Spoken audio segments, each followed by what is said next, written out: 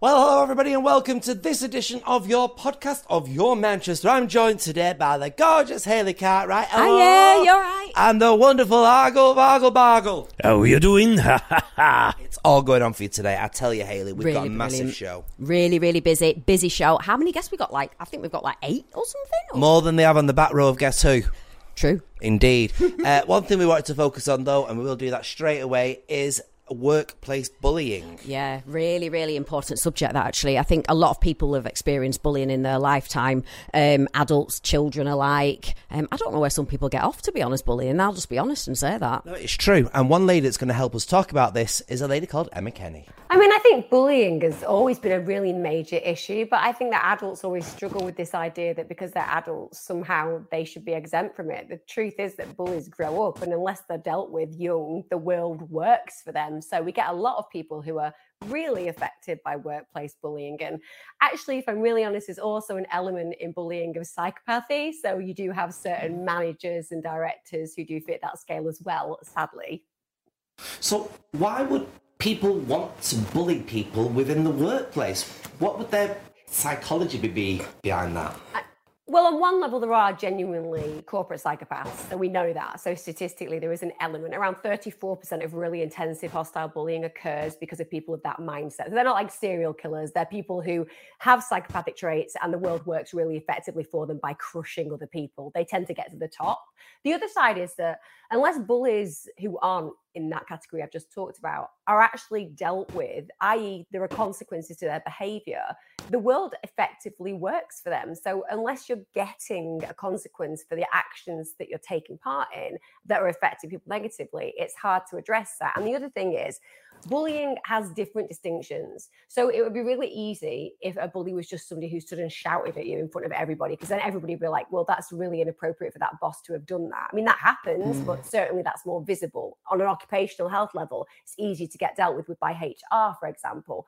But if it's a sniper, if it's somebody who just goes out of their way to load other people's guns and then they shoot you with them, and that person is silently doing it, that can be really painful and really difficult to decipher. So people are good at bullying, and also people don't necessarily understand the multifaceted layers that make bullies. What could somebody do about it if they were being bullied? I mean, to me, there's one big issue that I want to touch on, and that is if they're being bullied by their boss. There, obviously, you say that there's, you can go up a level, you can speak to the person next up. If it's the boss, how could they deal with that situation?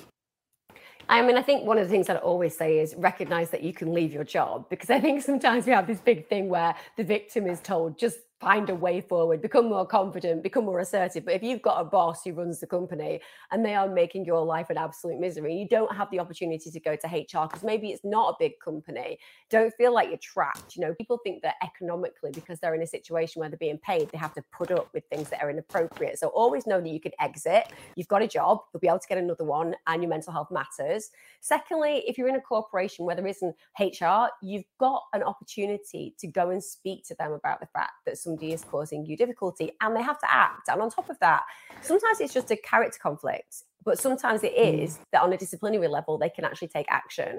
But like I said, the most important thing to recognize is there's an element of making yourself bully-proof, which means working on your confidence and assertiveness. Also making sure that when somebody is doing something that is inappropriate, that you try to challenge them in a very non-conflictual way in front of people so that they can actually see that you are saying, well, that's really inappropriate what you've just said to me, or I'm wondering why you feel the need to speak to me like this when there are other people around.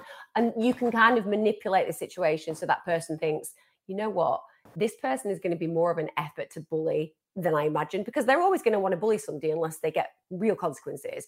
So you have to kind of put yourself in a position where they're going to be like, I'll avoid taking that person on because they kind of seem like they're more assertive than other people. And that can be an effective tactic. You fake it until you make it in that way.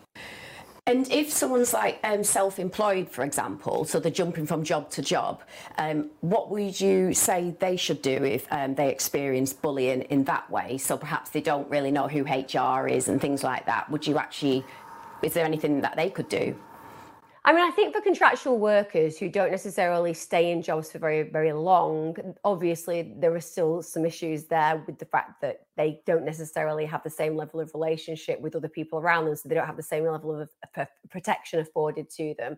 But the systems are still in place. You still have a right to complain if you're in a company. I guess the big thing, though, for me is always like your personal happiness matters far more than your financial health, and you can find work elsewhere. And there always will be horrible people, but the reality is that you've got one mental health. And the point there is that it's essential that when you're really feeling that somebody's breaking you down, and we see it, we see systemic breakdowns, we see systematic attacks on human beings, because what happens is if you've got a predatory nature, then you will find the person that seems the most vulnerable. I can give you a room of 100 people, and the people who have that power about them, that predatory behavior, that bullying behavior, they'll just sniff out those individuals. They're not weak. Those people aren't weak. It's just they're more sensitive and they're therefore more easy to control. And I suppose finally, what if somebody knew that there was bullying going on to somebody else and they chose to do nothing about it? I mean, is their job in danger if they decide that they want to report bullying about somebody else? I mean, I think personally, if you can see somebody being treated really awfully, then you should think, what would I want that person to do for me? It's exactly the same in domestic violence situations. Like, it's better to speak out about it, because the reality is people get away with things until people stop that happening. You just have to think about certain experiences in the last, shall we say, 18 months to say that we can see that sometimes inappropriate things happen and people just take it, and then that leads to more negative things happening. So maybe if we all find a voice and then protect other people, then essentially we can stop those kind of things continuing, and we can call out those who are inappropriately using control over other human beings. I think that's powerfully important these days. Like a bat out of hell. There you are. That sums up nicely. What a lovely intro. Thank you very much, Argyle. We are now going to be talking about a musical called Bat Out of Hell. It was here originally back in 2017, and it's back now for a few weeks. We wanted to know all about it, so let's ask this lady, Ash Cox. I had such a good time. And do you know what? Normally, I don't go in blind. I'd usually do a bit of research, see what it's about. But I remember back in 2017 when it debuted in Manchester, loads of people said to me, Ash, you need to go and see this. It's amazing. You'll love it. And obviously I went to see it last night. I had no idea what it was going to be. And if you don't know about it, it's mad. I didn't expect this. So it's essentially the story of Peter Pan, sort of loosely based on Peter Pan, and it's set in this dystopian world. And it's scored by the music of Meat Loaf and Jim Steinman. And it was mad. No, it wasn't what I expected at all, and I loved it. Oh, wow. It sounds... Is it as good as when you last saw it, Flower? Because we went to see it together, I think. No, we haven't been to see it. I missed it. I think because obviously we saw a lot of shows, didn't we, back then? You know what I'm like? I'm not a fan of jukebox musicals. I don't know if this is a jukebox musical, so I've been reading about it today, because Steinman, he originally wrote this sort of piece of work called Neverland, which was kind of based around Peter Pan. And then it was developed into this, and obviously 2017 was the debut. I had so much fun. Sex, drugs, and rock and roll. Well, sex, red wine, and rock and roll. It was last night. And and I have to say, Ash. I know. I have to say, the leading ladies did it for me. The whole cast were great, right? But these leading ladies in here. So we've got Martha Kirby, who plays Raven, who's one of the leading ladies, and then we've got the incredible Sharon Sexton, who works with Rob as well. They do a cabaret show together as well, which I didn't know, finding out all sorts. For me, this lady, Joelle Moses, she plays Sahara. Ah, yes. Her voice, I actually got goosebumps. Really? Oh. Yeah.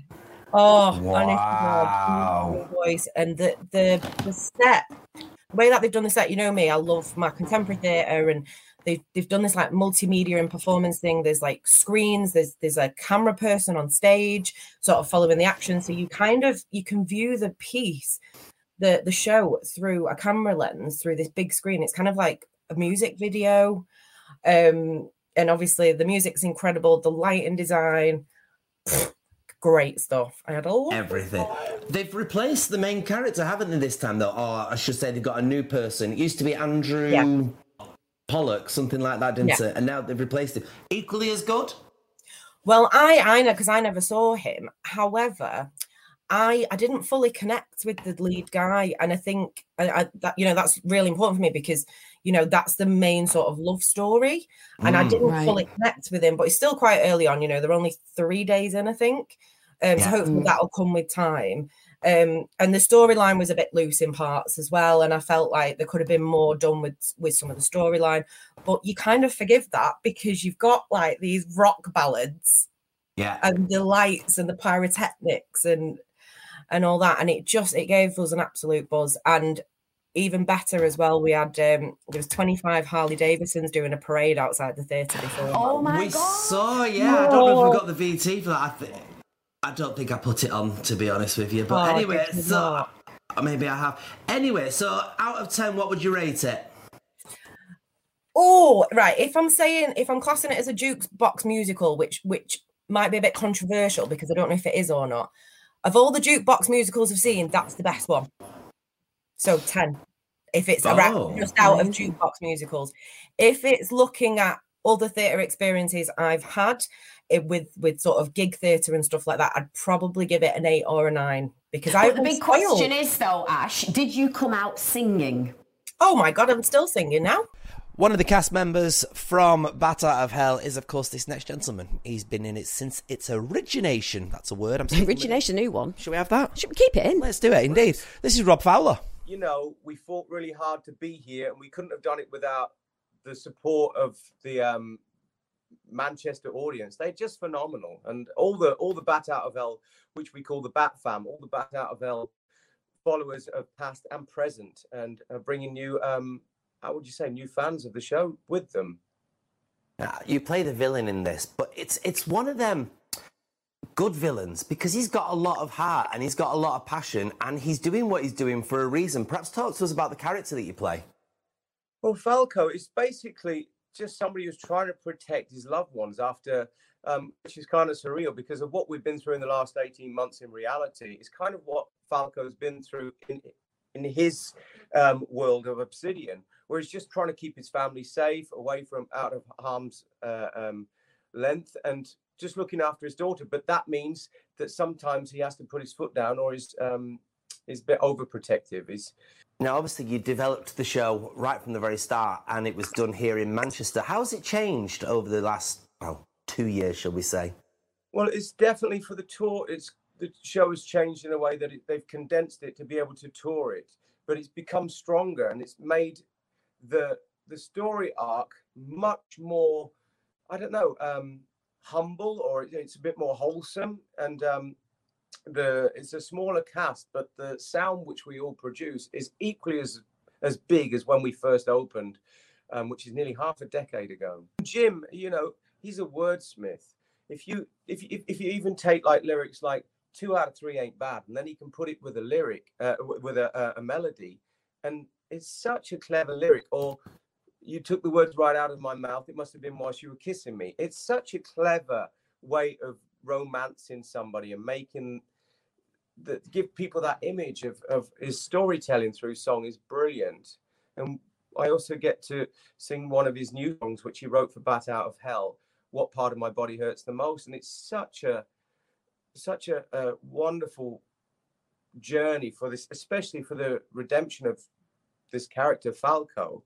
It's such a wonderful joy to have been trusted with such a wonderful song to put out, and the audience seem to love his music even more so, I find, in basically the scene of theatre. And perhaps after his passing as well, perhaps people are more, aware of the wordsmithshipness behind him. I just made that word up there, but we will have that. We'll put that in the dictionary. Yeah, it's what he does and what the actual show is very, very clever. Why would you suggest that people come to this show, and why would you tell people that it's not a jukebox musical?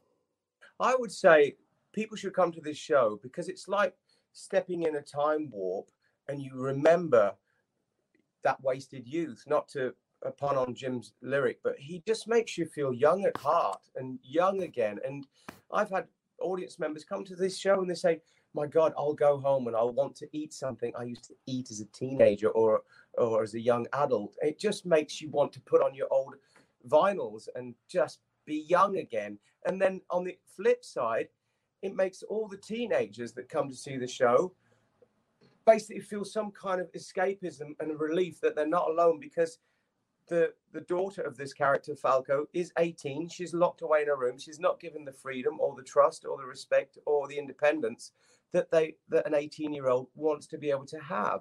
And so I think there's something for everybody in the show. So I really do think that let your wild side out. It's the best 2 hours of escapism that theatre can offer. Next, we have Charlie and Stan. That is a show on at the Lowry, and I'm very much looking forward to seeing that, actually. It looks really cool. It's set in 1910, but that sort of acts as a springboard into the past, into the future, and like I say, into the imagination. So in terms of the storyline, it follows the Carno troupe, which Nick is playing Carno, who's runs this theatre company. And not many people know that actually Stan Laurel, before he formed the iconic double act with Hardy, actually was Charlie Chaplin's understudy. So we are following this sort of little snippet of history of this time that not many people know about. It's kind of a true fantasy, the show. So we've taken events of them sharing the same bunk, and what would happen is, per se, if they were in a room rehearsing, all of these things that happen on the boat. And we're not just on this boat on the way to New York, we jump to different scenes, the golf course, where, because, you know, Oliver Hardy was quite big into his golf, so it makes sense to have a scene there with Ollie and Stan in this golf course. And we jump all over the place, and we go all the way back to Charlie's childhood, which is set in London. So although we're on this voyage to New York and we do finally make it there, there's so much rich material of a true fantasy in between. So Charlie Chaplin's a massive character and we know a lot about him, but what preparation, what research did you do to get in the mindset of Charlie Chaplin? It was a really exciting time to start that journey of getting into sort of the movement, the physicality, the mindset of Charlie, because the audition for Paul Hunter, Told by an Idiot, came at a time that, you know, we're just sort of coming back to normality and theatres are opening up again. So it really came as such an exciting time to be able to sit down and to just the joy of watching all the old silent movies and just to be able to have a laugh again. You know, it was just like, it wasn't hard homework to sit down and enjoy Charlie Chaplin and the slapstick and the escape into this world. And that's what we hope that we can do for the audiences as well, because we all need a laugh and we all need a bit of escapism at the moment, and I think that's kind of what the show does. And so yeah, going back to your question, it was really just a joy to be able to just watch the material as a starting point and then get up on its feet. And in the audition it was sort of an odd one because I was asked to just do a 2-minute kind of act or a bit of a sort of a set piece, a bit of a physical theatre piece. And it was just really fun to be able to get into that world and sort of see how Paul works. And you know, the others have worked with Paul before, and you know, he's quite unique, I guess, in it's sort of quite anarchic and chaotic in this sort of very vibrant style. And so that was really fun as a starting point to sort of in that audition, and then using his pointers in there to then go in before rehearsals and see what I needed to sort of look at. And you know, a cane, a few props help. A hat and cane is all vital props to help get into character. Now, Nick, you're hiding away there in the background there, but I mean, you're an integral part of the show. You play so many characters. Perhaps tell us a little bit about them. There's several. Well, they're all incredibly hard work to play, and it takes extraordinary skill. The first one was Fred Carno. So this extraordinary impresario who started what was became known as the Carno Army. And he himself was an extraordinary comedian, I think, in his time, and is supposedly the inventor of the custard pie, the face gag. So he was an extraordinary sort of gag smith, if you like. But I think one of the most extraordinary things, he could recognize it. He could recognize the talent. He was quite a hard taskmaster. So bringing these amazing talents together and teaching them what he knew and seeing how their own expertise in their fields, I think, that's really his biggest claim to fame. After he really was a kind of vaudevillian that sort of went out of favour when talkies came in. So in his second part of his life was not much fun really, but it's great to play on the stage, with these two sort of coming at me. Oliver Hardy, what a character to portray, and it's sort of required. I think when Stan Laurel is going to be in the piece, with Charlie and Stan being the title, Ollie has to pop his head round the corner, and that's literally what we do with a sort of sketch that could be out of one of their films. It's sort of based on truth in a way, because I think that there's one film where they did actually play golf in a film together, but they sort of met a different way. But again, we're playing on the fantasy of could it have been, could they have met then, and how does this pan out, in the story? Now, obviously, one lady sat there all the way in the corner. You are an integral part of this. You play all the music in this. But do you have a favourite part in this show? Well, I don't want to give too much away, but I get involved with the audience in a very direct way. And I love that, because you really never know what's going to happen.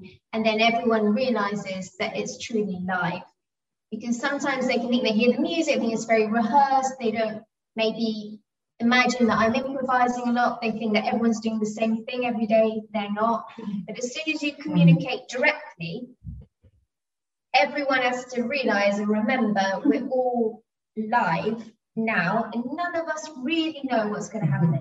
I Remain is one of the plays that is going to be going out as part of the Manchester Fringe, everybody. It looks good. We spoke to Callum and Adam, and they're on the old place that used to be called Footlights. It's now called something else, but it's actually in the same building in Media City, actually. I Remain is a one-act play, an original play by Parisa Zamanpour. It's 3 people in it, Callum, myself, and a wonderful lady, Julia. It's all about World War I soldier, Harry Hayes, a real-life individual who fought in World War I, a father of 6, and he wrote letters home to his children. And is that who you're playing? That's my character, yes. I'll be playing Harry, a real-life man. A lot of pressure there, getting that right. And who are you playing? And I am Will. So he's the great-great-grandson of Harry. You're saying he's old? You see that? Great. Callum could literally be my son. I'm old enough to be Callum's father. Really? I wouldn't have said that. Yeah. Ever. Oh, God bless. Not to your face, anyway. No. So what happens? How does this story develop then? So Will, he's sort of a troubled teen, so he's having trouble at home. There's a lot of kind of dark stuff going on in his life, so he lives with his grandmother, Ada. Do you want to give Julia? Show Julia. You know Julia. Oh, we know Julia. The Phantom Flyer giver. Yes. She's amazing. There's none of these anywhere, I promise. Yeah. So he goes into the loft and he finds a picture of Harry and some letters alongside it, and he sort of gets engrossed in these letters, and he kind of finds himself in them. I mean, they're addressed to William, which is Harry's son's name. Yeah. So it's kind of like, whoa. It's a love story, isn't it? A love story over the generations. Oh, that sounds lovely. Was there an inspiration behind it, with the writer? Harry is Parisa's great-great-grandfather. And Harry's great-great-granddaughter will be coming to the play. Oh, wow. So these people are still knocking about. So you've got pressure on yourself, haven't you? Because you're paying like real people. About that now, yeah. Sorry. Yes, there's a lot to get right, and it's doing this so just. It's such a beautiful play as well, so well written. One-act play. It's short, funny, moving as all hell. Does it fit in a specific genre? See, the thing that I love about it literally has something for everybody. Oh, right. So you've got the kind of the nostalgia, the ancestry of Harry and his kind of, it's quite really emotional, violent imagery in his monologues. And then you've got Will, who kind of, he's got sort of younger people can see themselves, or people who are young, who are older, and maybe have gone through a kind of dark time. So you can really see yourself in this play. It's just got something for everybody. So when's it on? It is on the 24th to the 26th. I love the fact you had to check the flyer for that. I do numbers. It's on tomorrow now. 24th to the 26th of September. We'll put that on the screen, actually. I think we've got that there somewhere up there. Look at that. At the there we go. I read At the empty space. There's a Footlights house. Yeah. The old Footlights with you. Yeah. Where's that then? It's Salford. Salford. Yeah, N52G. Look, it's L. Yeah. right near Media City. Well, we promised a fantastic full show, didn't we? And that's what we've delivered, isn't it? I think we've delivered. Do you think we delivered, Ogle? Oh, yes, it's brilliant, isn't it? You always deliver, don't you? Oh, I do. I do kidneys. Apparently so. Thank you. All right, then join us next time for another fantastic show only on Your Manchester.